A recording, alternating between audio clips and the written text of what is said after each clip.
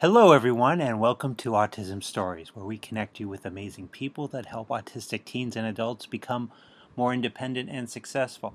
I'm your host, Doug Bletcher, the founder of Autism Personal Coach. Research doesn't tell us much about the experiences of fathers whose children are diagnosed with autism spectrum disorder, but especially for African American fathers.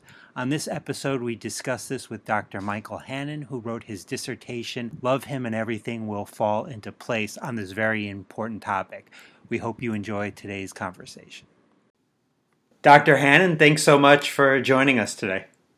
Oh, thanks for having me. I appreciate the opportunity. I wanted to start and learn, where does your story in the autism community begin? Close to 15 years ago, I have two children. My daughter would be considered neurotypical, and she's a 17-year-old young lady in her senior year of high school. And my son is 15 years old, and he would be considered neurodiverse. He was diagnosed with pervasive developmental disorder, not otherwise specified, somewhere between 2005 and 2006, because he was 21 months at the time. And that was and I think it's safe to say my wife's first introduction to autism spectrum disorder. That's where it began for me and for us and our family. So after your son's diagnosis, you went back to graduate school for a doctorate in counselor education and supervision. Why was that of such importance to you? Because at the time, from what I read about you, you had a job you really liked with great benefits. Yeah, it was motivated by a few different reasons. The first was that I always had a professional goal to get a terminal degree.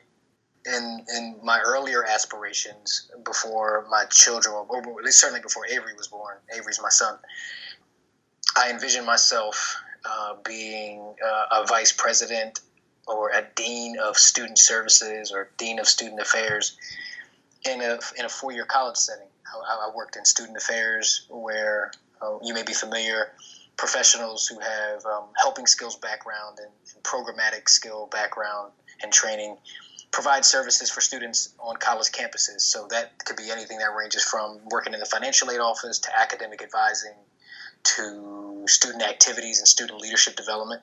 Aspire to get a terminal degree in higher education or higher education administration. Because of the way my career transpired and its trajectory, I transitioned into school counseling, and I was able to work with high school students in particular as a high school counselor. And that was really great because it blended my experience working in higher education, particularly with students of color, and helping them discover or rediscover and sharpen their leadership capacity. And then transitioning to school counseling, it married my interest, my professional interest, and my personal values in helping students on pathways to get college degrees. And I really fell in love with the school counseling role, working with K-12 students, particularly high school students. I was having a really good time professionally. It was personally fulfilling. And when we learned about Avery's diagnosed difference, it really began to raise questions for me about how autism in particular, but developmental differences more broadly, how they influence family systems. And because I was now working in a more explicitly clear counseling role as a school counselor, providing individual and small group short-term counseling for students in high school settings, working on college advising and career advising, I really began to be curious about how autism affected families. And I was watching it play out in my own house. My children are only 19 months apart.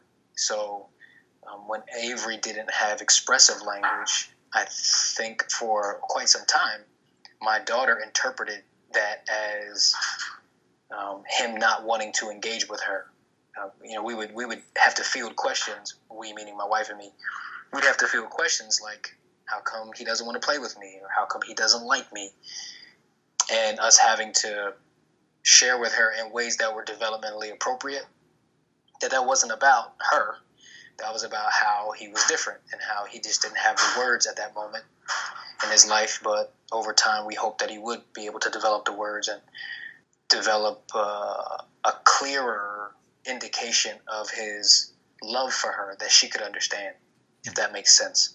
So once I became clear about those questions that I had, it changed my interest in terminal study. And I wanted to get a terminal counseling degree, so that I could help other families possibly, and develop a set of research skills that I could investigate it empirically to be able to hopefully provide the counseling community and allied mental health and behavioral health colleagues and professionals some insight about what happens with families. Now, that led to you writing your dissertation on an analysis of narratives of African American fathers of children with autism spectrum disorders. I had not heard of such a dissertation before on this really important topic. Why did you decide to focus on this? Yeah, I think it happened kind of organically. I went into my doctoral studies after having worked for about 10 years. And so I was pretty clear about what I thought my dissertation would be. And, broadly, I'm assuming you have a pretty clear understanding about, the psychosocial aspects of autism, or the psychosocial aspects of disability, and how one person's diagnosed difference influences the other people in his or her life. So I walked into my doctoral studies thinking, I'm going to study like the sibling relationship and how this diagnosis influences sibling relationships and the sibling dynamic. Over the course of my studies, with the support of my committee and my family members and colleagues and friends and people who love us, it became clear to me that I was more curious about fathers' experiences.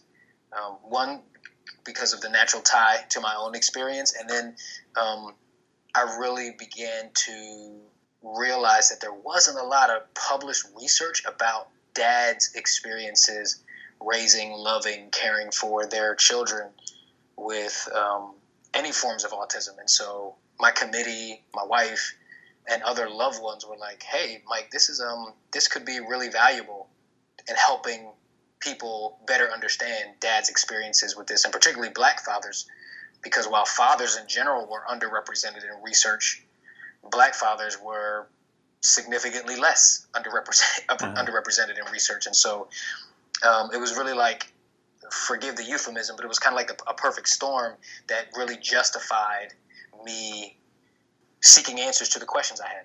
Thinking about when you were doing this dissertation and research and all of that, and where we are today, where do you feel like things have changed in terms of research and information about African American fathers of those that are autistic?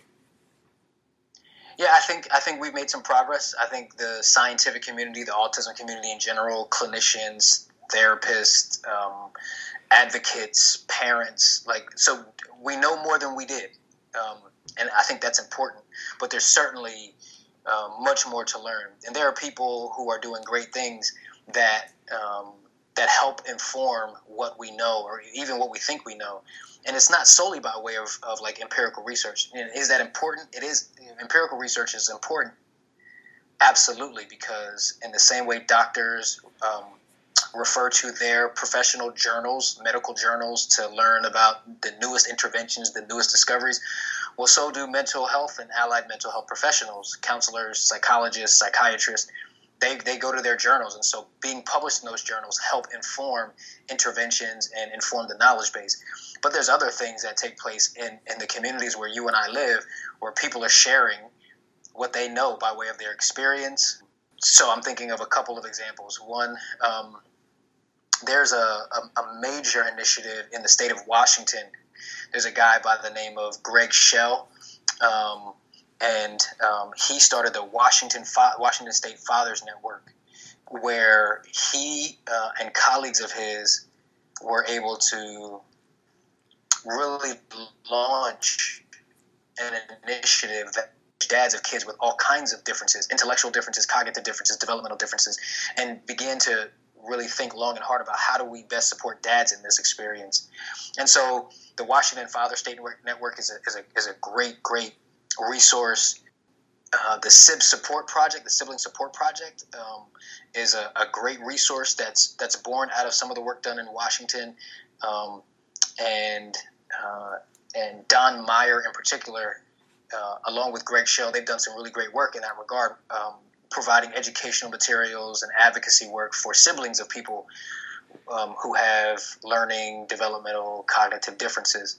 And then there's stuff like stuff that's like consumable by like a broader audience. Charles Jones created the documentary called Autistic Like Me, and he literally documented a retreat of men, of children with autism, engaging with each other, asking hard questions, being vulnerable, being honest and candid, and in some ways that are pretty rough to watch and listen to, but it's so valuable. So those things are accessible just by Googling Autistic Like Me or Googling Charles Jones. He's an awesome filmmaker. And then you have folks like Robert Nassif, who arguably is probably the leading voice in our country about the psychosocial aspects of autism on families, and particularly fathering children and individuals with autism. And he's got at least 2 books out that speak to this experience. And then you have like even more visible people like Rodney and Holly Peete, who Rodney Peete, the former NFL quarterback, wrote a book called Not My Son. And they have an adult child with autism now, but back then, RJ, which is their son's name, he was an adolescent and even pre-adolescent, and they were talking about their experiences, and they continue to be on the forefront of advocating for families and supporting families and funding projects. Doug Flutie, who runs the Doug Flutie Foundation. And so I use all these examples to say, is there research going on that's being published in journals? Absolutely, and that's important. But there are other resources that are accessible to people who may not be inclined to dig into a peer-reviewed medical or counseling journal, where they can find like really relevant information. And then, everybody, all of us who are affected by this experience, we have our own ways of sharing our story, whether it's creating our own small nonprofit organizations or doing community-based work, hosting conferences and meetings and things like that, where we're sharing and learning from one another to better support each other and the children who deserve our love and care. An important question you asked from your dissertation was, how do African American men describe their fathering experiences as fathers of children with autism spectrum disorders? How did you go about collecting data for this essential question? Yeah, so I'm going to spill out the nerd in me, so hold tight. How did I go about it? Well, depending on your knowledge and comfort with research methods, I wanted to do a qualitative study as opposed to a quantitative study or a mixed method study. And qualitative studies are usually designed largely to investigate a topic in depth. What I wanted to do, I wanted to use a research design that allowed these men to tell their stories.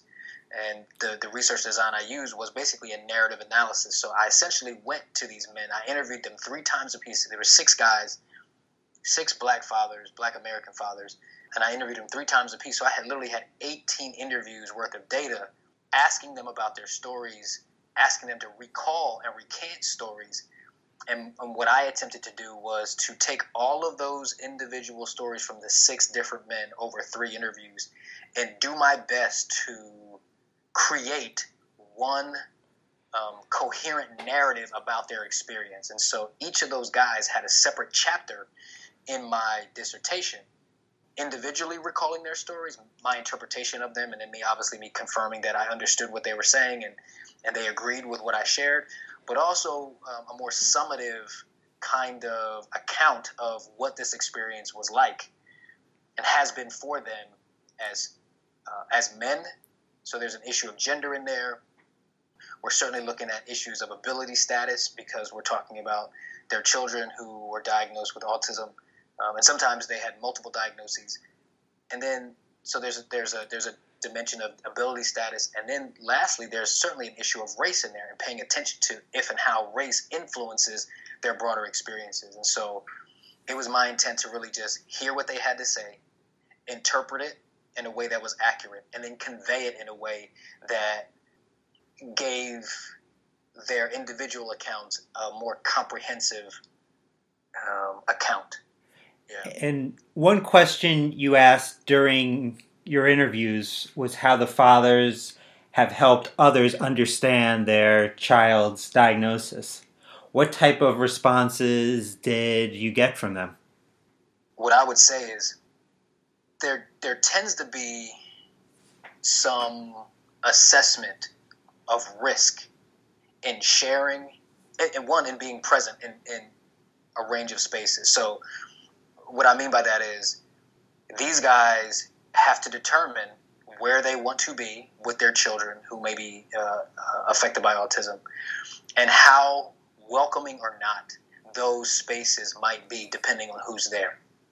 And so them assessing the safety of those spaces and what kinds of responses they anticipated receiving if and when their children's symptoms would emerge and people might not be knowledgeable or empathic about what they saw. So there's certainly almost like a risk assessment that takes place, and determining who's safe and what spaces are safe and what places aren't safe. And a lot of that is determined by prior knowledge. Like if I'm going to a space where if they're taking their kids to other spaces where there might be children who have learning differences or developmental differences, the risk might not be as great. But if they're going to spaces where they've been invited and they don't know a lot of people, but it's a family event, and they wrestle with, hey, do we take the children? Do we don't take the children? Do we not take the children?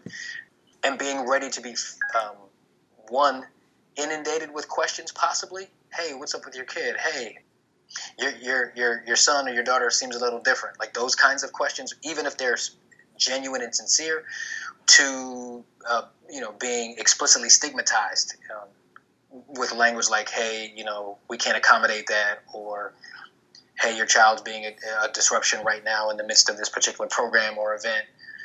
And so the risk assessment was a big deal depending on who was going to be there and who wasn't.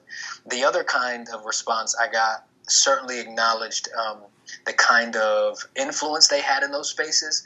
So even if I was going to a space where, or if any of these guys were going to spaces where they didn't have current relationships with people, or people who knew them and knew the reputation that they had possibly in the community. So there were guys in my dissertation, these volunteers, some of them were visible business leaders in their community, or just general leaders in their community. They had family who taught in the school districts where their children went to school for years, literally generations.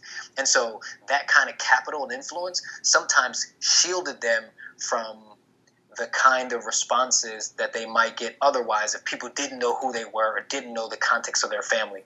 And so the responses ranged, but certainly they were acutely aware of where they were going, who was going to be there, and who would be sensitive enough to respond with compassion if and when their children's symptoms may be misunderstood. Did the fathers give you any indication if they felt more isolated from the community, kept more to themselves and their children at home because of the responses they would get? Yeah, absolutely. I think what I'm learning and continuing to learn as I go through my own experience and then try to engage with other fathers of individuals with autism, I found in my dissertation and in subsequent work that I've done, it can be a very isolating experience. And I think that's fairly generalizable among all parents and caregivers of people with autism, that they feel isolated because if your friend group and your social group, if they have neurotypical children, then there's not really much to connect. There may not be as much to connect on. There may not be as many connection points, particularly as you're talking about fathering and raising your kids and what might be considered typical benchmarks of development and progress. So it could be fairly isolating. So yeah, there were stories and recollections of them saying, hey, you know what, that's not quite the space I want to go to, or hey, I don't feel like I'm not up to the challenge of having to describe and detail how and why my kid may be different from the other kids that are in the space.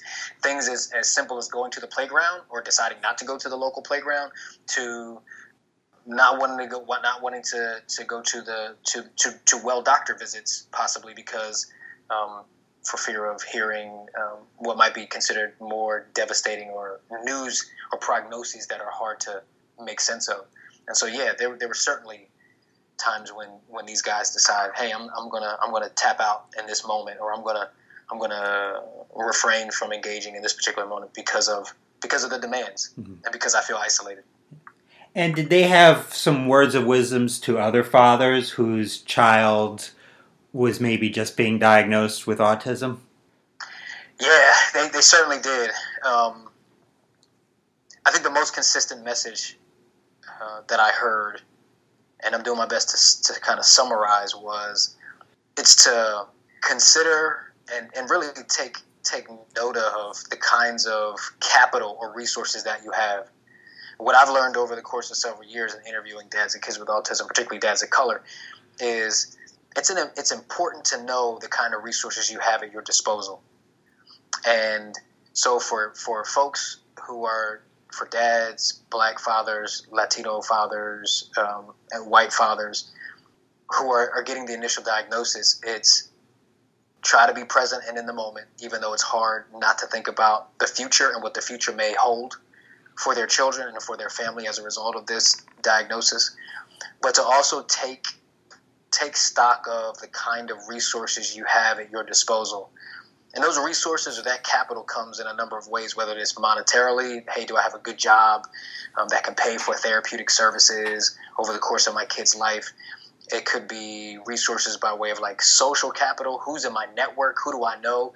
Even though I may not be a doctor, do I know doctors? Do I know school leaders? Do I know therapists and things like that?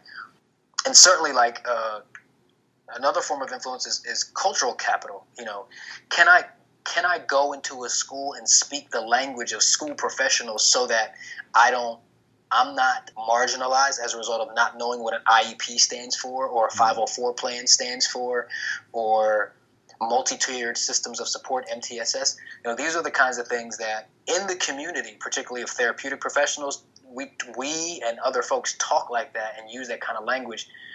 And we may not be as in tune to what our parents and caregivers know and don't know with that language. And so fathers are really taking into account what kind of resources that they have. And these guys talked about taking account of the resources that they have in order to position themselves and their children for as high a quality of life as possible.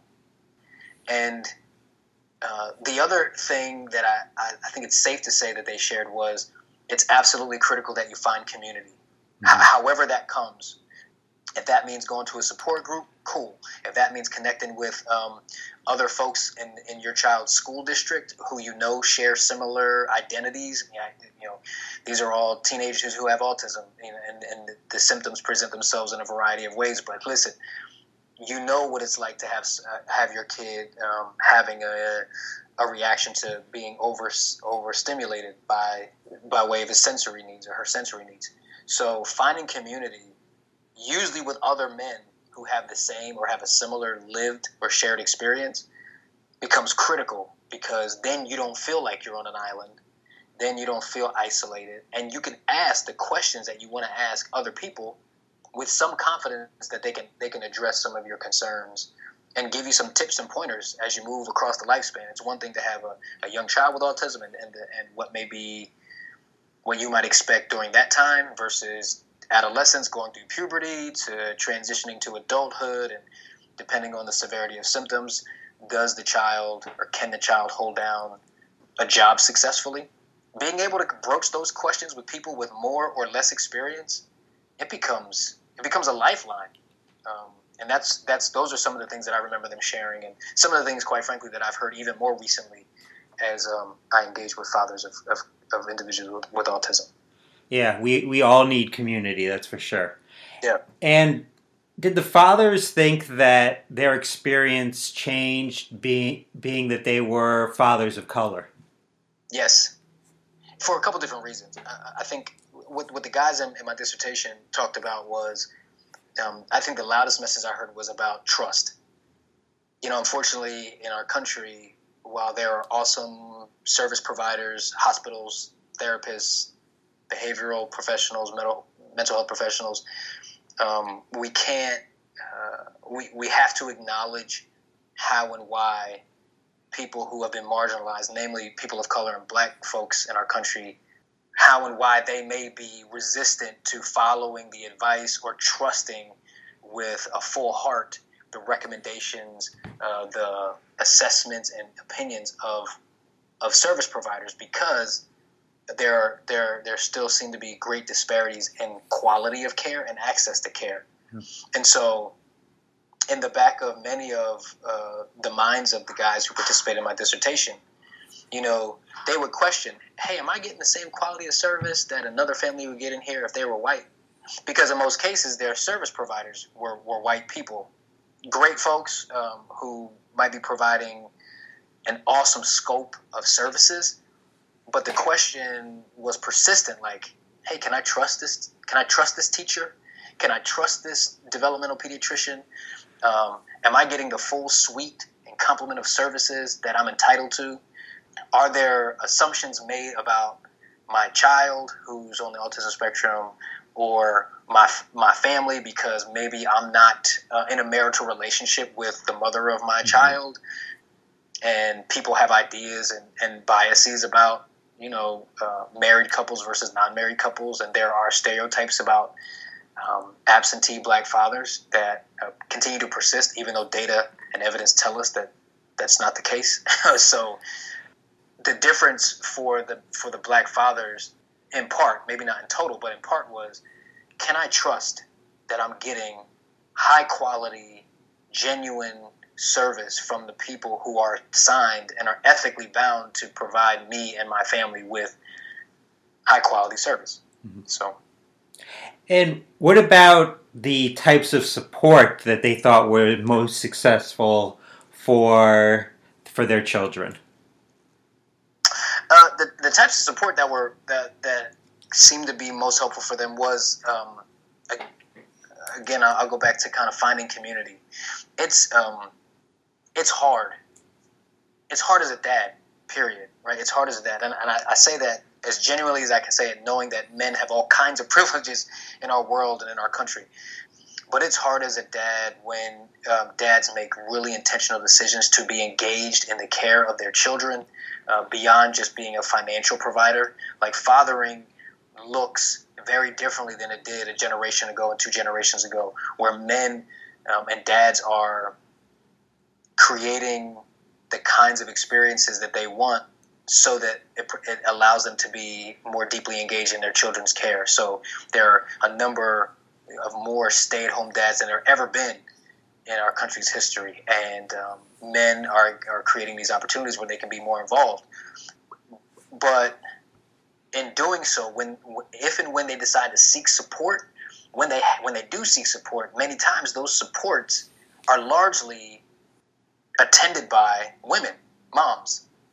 And so for them to be able to find another dad who shares an experience, and then for them to be able to find another dad of color or a Black father who shares an experience, who might be, their children may be in the racial minority in the schools where they attend, or where their children attend, or even if they are in the numerical majority, many times still the teachers, the service providers, they still may be people from different racial and ethnic backgrounds, primarily white service providers and teachers and things like that. So to find another person who has a shared experience by way of ability status of their children, and potentially a racial or ethnic shared experience based on that identity, it's like I said, it's like a lifeline.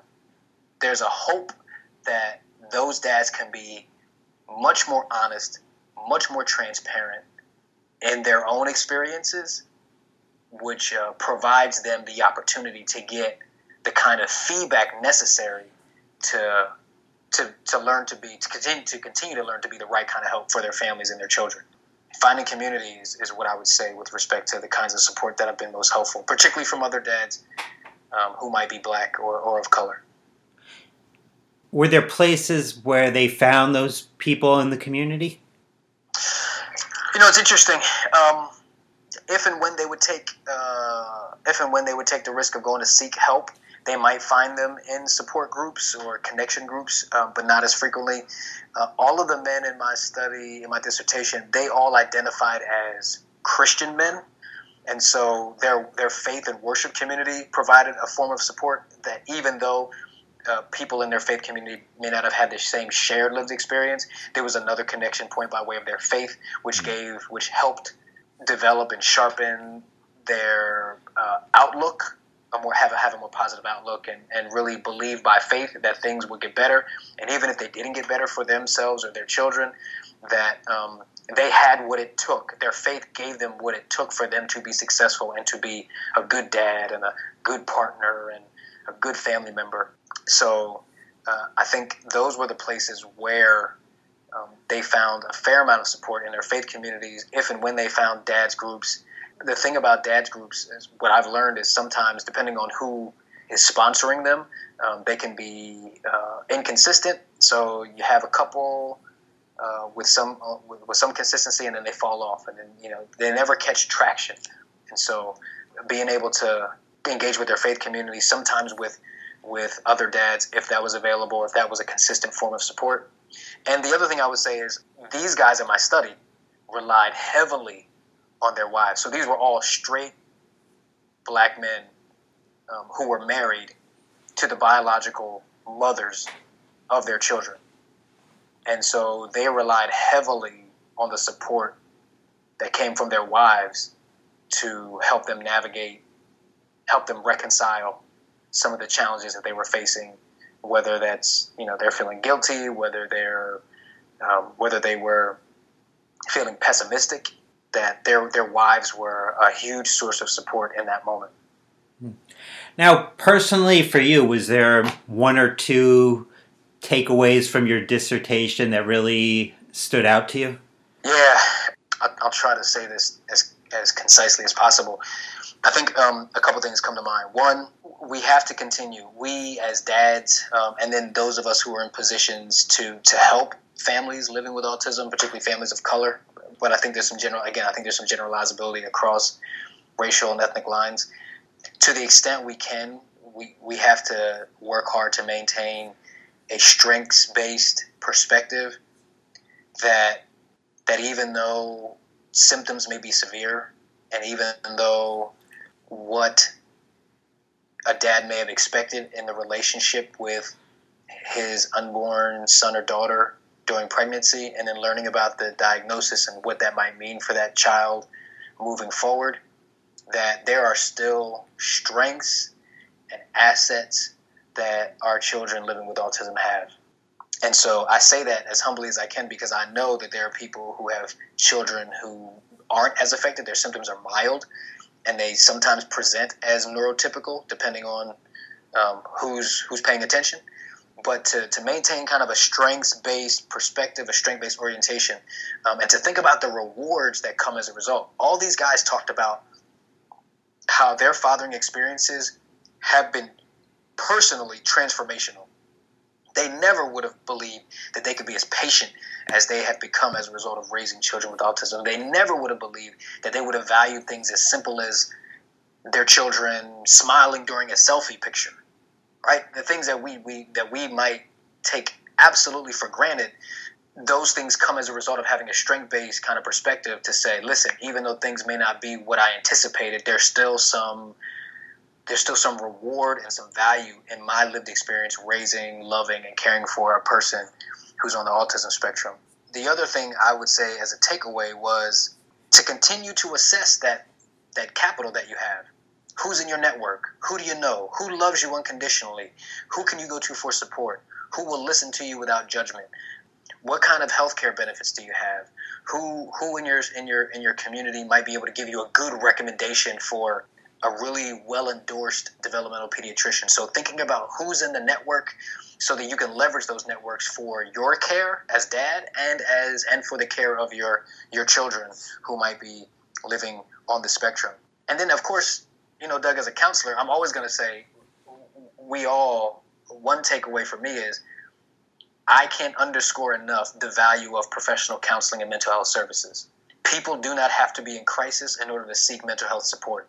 So for the guys and for men that I engage with even now, there's always value in going, if accessible, there's always value in going to see and talk to a professional who is knowledgeable about helping people set goals, attain goals, and if there are barriers to those goals, whether they be because of an acute circumstance or because there may be a diagnosis, counseling and mental health support is critical. And there's more and more evidence that we see just by virtue of the socio-political climate in which we live, that counseling and mental health support can only be helpful, can largely be helpful. It can be detrimental depending on the kind of therapist that you see, and if that person is able to help you reach your goals. But in large part, it can really be helpful in having a balanced perspective,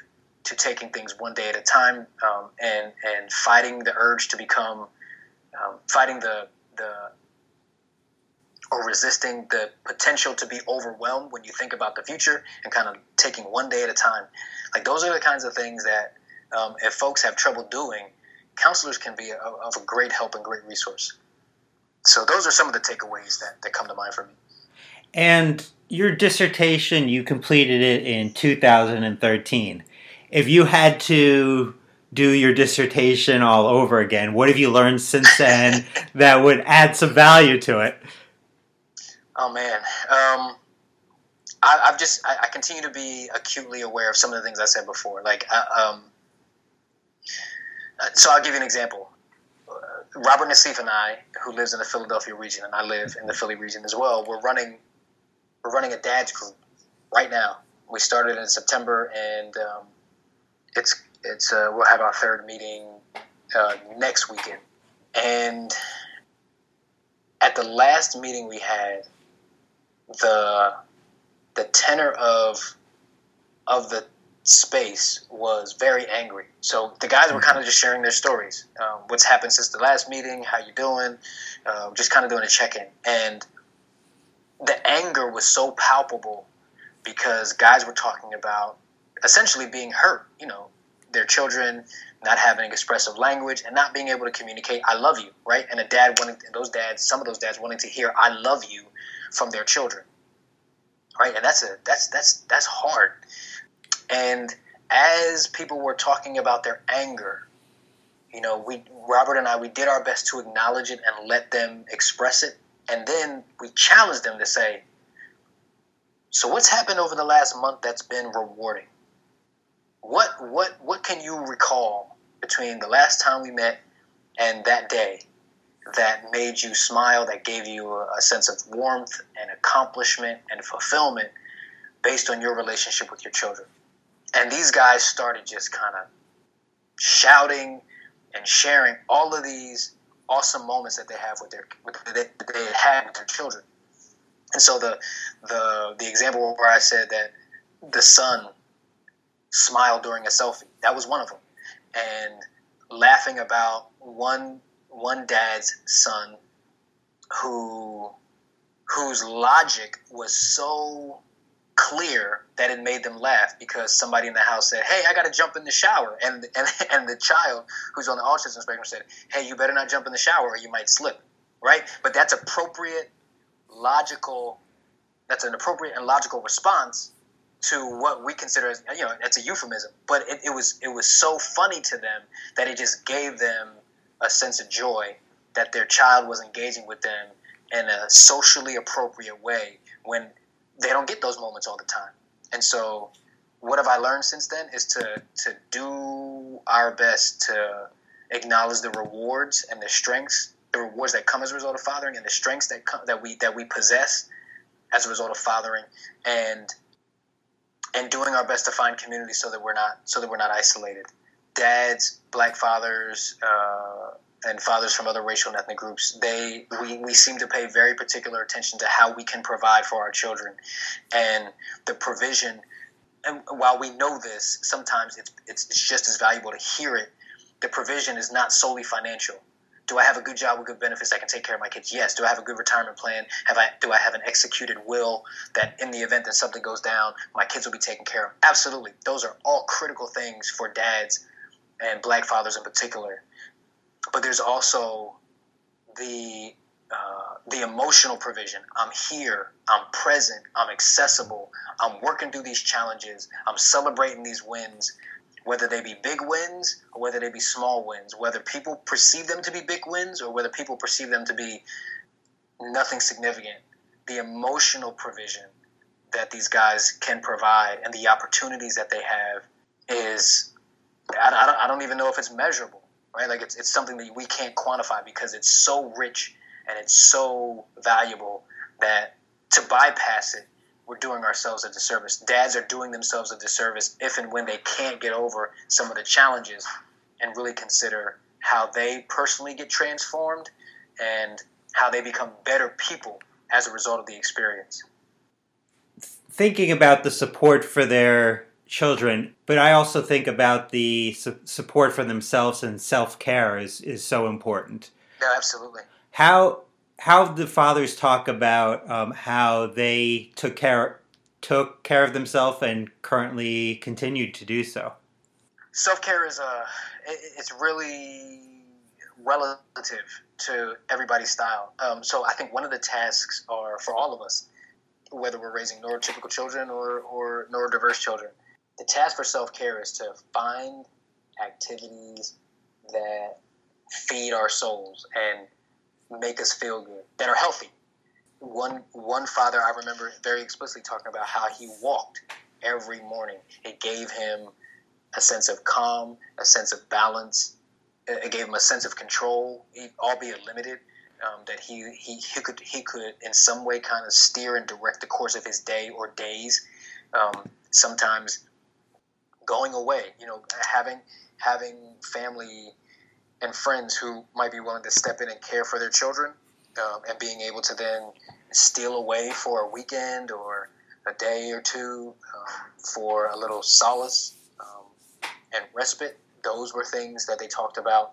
They certainly talked about their spiritual lives and how their faith fed their soul, quite frankly.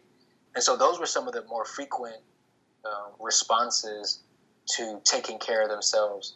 I mean, they mentioned working hard to find ways to nurture and invest in their marital relationships so that conversations and priorities were not solely their children who were on the spectrum. They talked about, particularly dads who had more than one child, making sure they were investing in the relationships that they had with their other children, because many report, and there's research to suggest that siblings of children with autism and other differences, they feel like their parents aren't as present and accessible because of their siblings' needs. And so those few things I'm remembering stood out to these guys when it was related to their self-care. And for those that are listening that want to read your dissertation, how do they go about doing so? Oh, well, they can, I think there's a few different ways. One, they can always email me at my work email address, where they can always email me at my work address at Hannonmi at montclair.edu. I'm a faculty member at Montclair State University in New Jersey. But if they did a search, my dissertation title was called "Love Him and Everything Else Will Fall into Place," which was a quote directly taken from one of the fathers. And so if they just did a search for Michael Hannon dissertation or "Love Him and Everything Will Fall into Place," or if they did a general search for African American fathers of children or individuals with autism, there's not a lot. I don't think there's even now in 2019, there's not a lot about black fathers of kids with autism. And so those kinds of general searches could probably yield my dissertation. But certainly emailing me is just as if not more effective. And I'm just wondering, because your message is so important, do you ever do any public speaking or talk at conferences on this topic? Oh yeah, absolutely. I'm fortunate in that for some audiences and for some folks, professional organizations, they find value in some of the stuff that I'm doing and learning. And so yeah, I present and keynote with some frequency, and get invitations like this to be on podcasts like yours. Robert Nassif and I are going to be featured on a podcast. I think it's going to air tomorrow from Autism Speaks about fathering and autism. So certainly do that, and I'm happy to determine if invitations come. Happy to try to determine if there's a fit and if I can meet the need, and if so, yeah, happy to jump in and contribute. So I do get those opportunities with some frequency. Well, Dr. Hannon, I really appreciated your time, and thanks for sharing your wisdom with us. Hey, Doug, I appreciate your time, too. I did some homework, of course, after getting your invitation, and it's admirable and necessary, the work that you're doing in providing personal coaching service for individuals with autism and supporting their families. So kudos to you and the work that you're doing, and if there's opportunities for us to collaborate moving forward, I look forward to it. Thank you for listening to today's episode, and thank you so much to Dr. Hannon for the conversation. I really appreciated him touching on the importance of community, because that is a cornerstone of the work of Autism Personal Coach. We all need community. Modern life can be challenging for anyone. When you're autistic, the world isn't designed with your unique traits in mind, and everyday demands can feel insurmountable. At Autism Personal Coach, we celebrate neurodiversity by empowering adults and teens to be the best version of their authentic selves.